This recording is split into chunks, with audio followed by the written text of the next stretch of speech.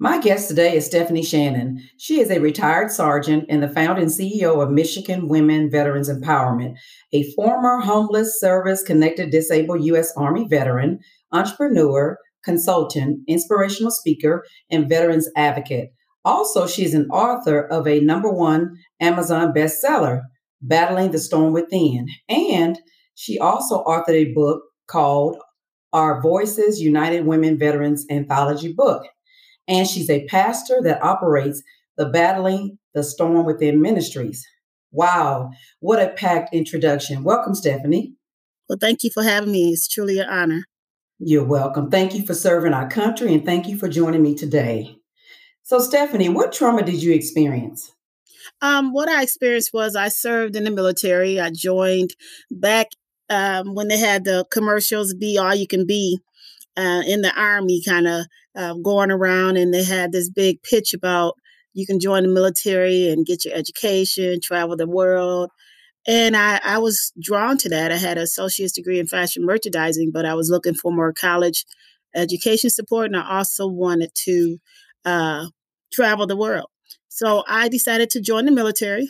I served in 1990, 91 Desert Storm Gulf War. And Wow. yes, during that time, I had joined the Army. I signed up as what they call an 88 Mike. That's the job code, and it's actually a transportation specialist. Okay. And yes, well, when we were activated in 1991 to the Desert Storm War, we had Patriots, AMOs, and missiles. Very, very tough job, very hard job. We were stationed in Saudi Arabia, Daman Port. Really worked hard. There were very few women back then that were in the military. In Wow. my unit, per se, we had about 500 people in the camp, and we only had 16 women. Wow. Oh yeah, yeah, definitely a culture shock. Not what I Right. thought. I thought because Uncle Sam said join, that it was safe for Mhm. women. But at the time I was serving, I was constantly sexually harassed. Was sexually, I would say, violated, Mhm. disrespected, constantly experiencing violations from my leaders and also other male veterans that I was serving with.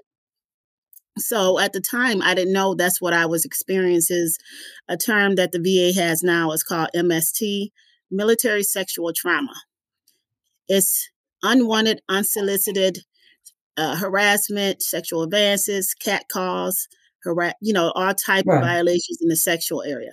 Right. And at that time, I didn't know that's what it was, and I just kind of try to brush it off. I made sure that I was away from those people as much as possible. There Mhm. was no place for reporting the situation. I had two other friends that experienced sexual assault and rape in the military, and there was nothing done. There was no Wow. place to go to say, "Hey, I was violated, and I need justice." So the things I was experiencing, I took it as first. I try to rationalize it as it was normal. Mhm. That's just what men do when they don't have partners or access to sexual activities. I just felt that's what it was, but actually it wasn't. So the trauma I experienced in the military when I got back after 8 months of service in very, very harsh conditions was like 110 degrees during the day and 60 degrees at night. Okay. And they didn't have accommodations for women. We didn't have our own toilets. We had to just kind of, I would say, live as the guys did. So the environment was very hostile and Mm. very difficult for me to navigate, but I survived. So I felt as if I made it back home, I'll be okay. Right. Mhm. Wow. What an experience. I can only imagine the hurt and pain that you endured, but God still prevailed in your situation. And I thank you for being transparent. But yeah, that just I know that was a traumatic experience for you. And so I'm sorry that you had to go through that as well. But I know God has blessed you since that experience, and we're going to talk about that a little bit more down the road in our conversation. So how did your divorce affect you and your son? When I got back from the States, I was estranged from my family, period. I wasn't the same. I really didn't know that I had a psychological wound, what they call. PTSD. I call it the invisible wound. And so I didn't trust people. I had trust issues. I didn't feel safe. So often when you are violated or traumatized and you don't get the help, in which I did go to the VA and ask for help, and they told me nothing was wrong with me and they denied the support. There was no mental health treatment. There was no women's clinic or any support for sexual assault survivors. So I was really struggling by myself. And a lot of times when you experience that trauma, it affects your self-esteem and your outlook on life. So I happened to meet a man that, proposed and professed to be my protector and didn't work out as that. So I ended up divorcing him. And it really affected my son in a way because it wasn't his father, but the way I was treated by that man. It affected us because my son saw me experience domestic violence. I would say a lot of women, we don't think about emotional and mental domestic violence. We just think the physical. So it was a very difficult time in my life. Getting out of that marriage was basically get out of free card. It was the best thing for me. So even though I was wounded from that, I really had to, I promised my son that I wouldn't get into another relationship because he was also abused in that relationship too. And I promised him, I said, I would never do that again. I'm going to do what I have to do to make myself better so that you can have a better life. So I actually experienced being a homeless veteran because I went through a divorce. I worked as a social worker for the state of Michigan, and my doctor took me off on stress leave. And she said, you can't go back to that line of work because I burned myself out. Right. So it was a very difficult time in our life, but actually me becoming a homeless veteran was the rock bottom I needed because I entered into the Ann Arbor VA homeless veteran program, and I was able to get therapy and the medical help and all the stuff that I've been, taking care of everybody else. I was finally able to take care of Stephanie. And that's where my book came from, Battling the Storm Within. It talks about my journey of living 20 years undiagnosed with PTSD and the Gulf War illness and how it impacted my life and how I overcame it through faith. Right. So to me, I know I'm divorcee as myself as well, but I know divorce stings, and sometimes we may not understand what God is up to, but He always has our best interests at heart. With that being said, I believe He values us so much that He definitely has to close doors on relationships that are not good for us or fruitful for our lives. And for you to share so much trauma and experience, the traumatic experiences that you experience, even through a divorce on someone that you love dearly, and they end up mistreating you. And it's awesome though, that God gave you like a wake up call to say, this is not right for me and my son. I know God has His best for me. Would you agree with that? I agree. He works in mysterious ways, and I think that's what most I speak on faith is because God knows all. He even knows what's in someone's heart. And what He did reveal to me was that about that marriage, I didn't pray. I didn't pray enough and wait for the answer. If I would have waited and really sought God, I would have been able to see the character in this man. Now that is so key. Prayer is very much so key in any relationship, anything in our lives. And so I'm so glad that God revealed that to you later on, that, hey, you didn't pray. Because with me, I made mistakes too in the past as well, and I didn't pray. But at this point in my life, I'm praying about everything. I don't care if it's a job move. I don't care if it's going to an event, if someone invites me to something or speak somewhere, or, hey, can you do an interview with me? Whatever it is, I'm always saying, okay, God, is this for me? And He will reveal it to you if you just trust Him and be a little patient. Yes, He will. And sometimes we don't want the answer. A lot of times I believe hurt people. Yes. And I believe you attract what you are. And at the time I was bleeding, I was wounded, I was looking for support and safety. And so I attracted, like a wolf. He could sniff my blood. He knew I was damaged. He knew. I would tell him. And he knew I didn't have the support. So often what they do is they target women when you're not whole, and you become the next victim if you don't set boundaries and take care of yourself. Exactly. And then we're vulnerable as well. And then being a single parent, that attracts a lot of people that we're going to want in our lives as well. Being a single parent, and they kind of pounce on that and just try to, I guess, continue to, to smooth talk you, sweet Oh, talk you, yeah. say all the right things in the beginning, and then all of a sudden down the road there's the mistreatment and the abuse, and like you said, you went through emotional and mental abuse, but that's a real thing. It really is. Yes, it is. Not just the domestic side of it, but the mental and emotional abuse. That's really something to deal with. So I commend you for sharing your story, and just God's continued blessings over your life. So let's just move on.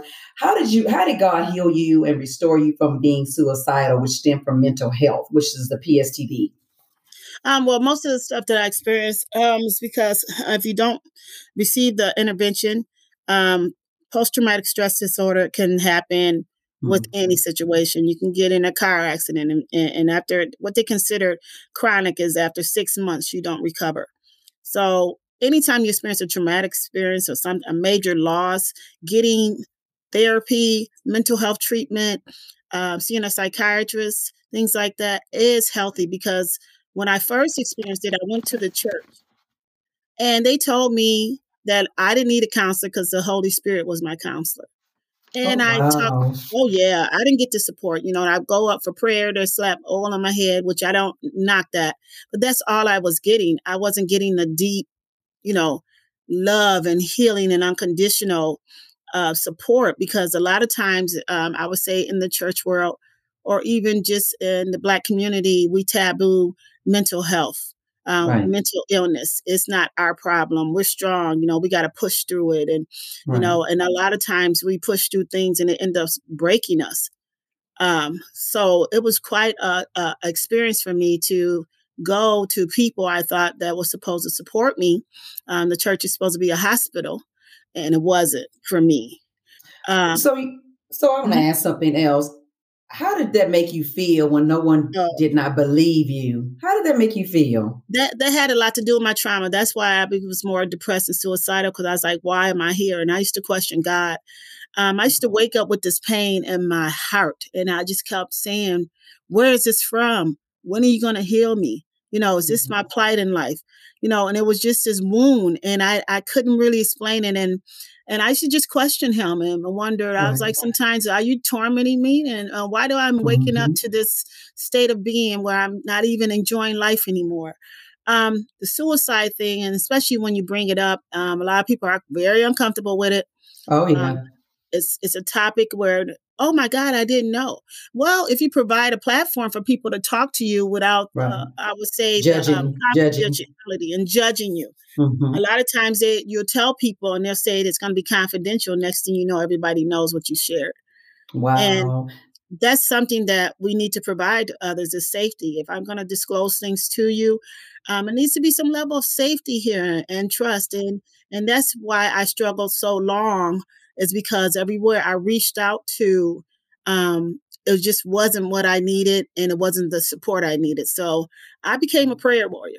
I just felt like if God allowed this to happen to me, that He had an answer. And Him giving me my son was the source of me living, because I knew if I was to take my life, that I would pass the pain on to my son, and I knew no one would take care of him like I would. So he was like the tool for me to keep getting up every day. Some days I Yeah. just had enough strength to get up to get him to school, and that was it.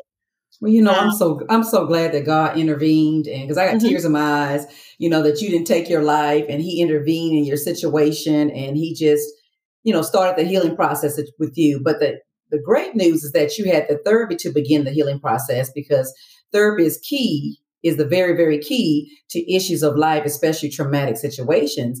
And you're right. I believe sometimes that we do feel like because we're Christians and we're saved, we can press through it with God, but God put people on earth with Yes. certain occupations to help us out. I mean, there's spiritual counselors, there's psychotherapists, psychotherapists, and an array of different people from all walks of life that we can seek for guidance as well. So healing takes place when we trust God in the process and focus on Him instead of the circumstances.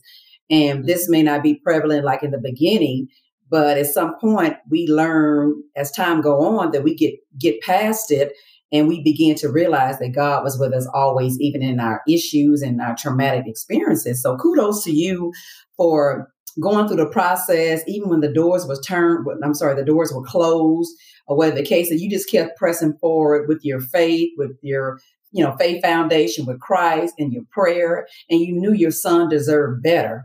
You didn't want him to go down the same road if you did take your life. So kudos to you for all of that. I commend you. Please share details of your nonprofits, Battling the Storm Within Ministry and Michigan Women's Veterans Empowerment. How do you assist others? Well, I started the ministry. The Lord told me to start Michigan Women Veterans Empowerment.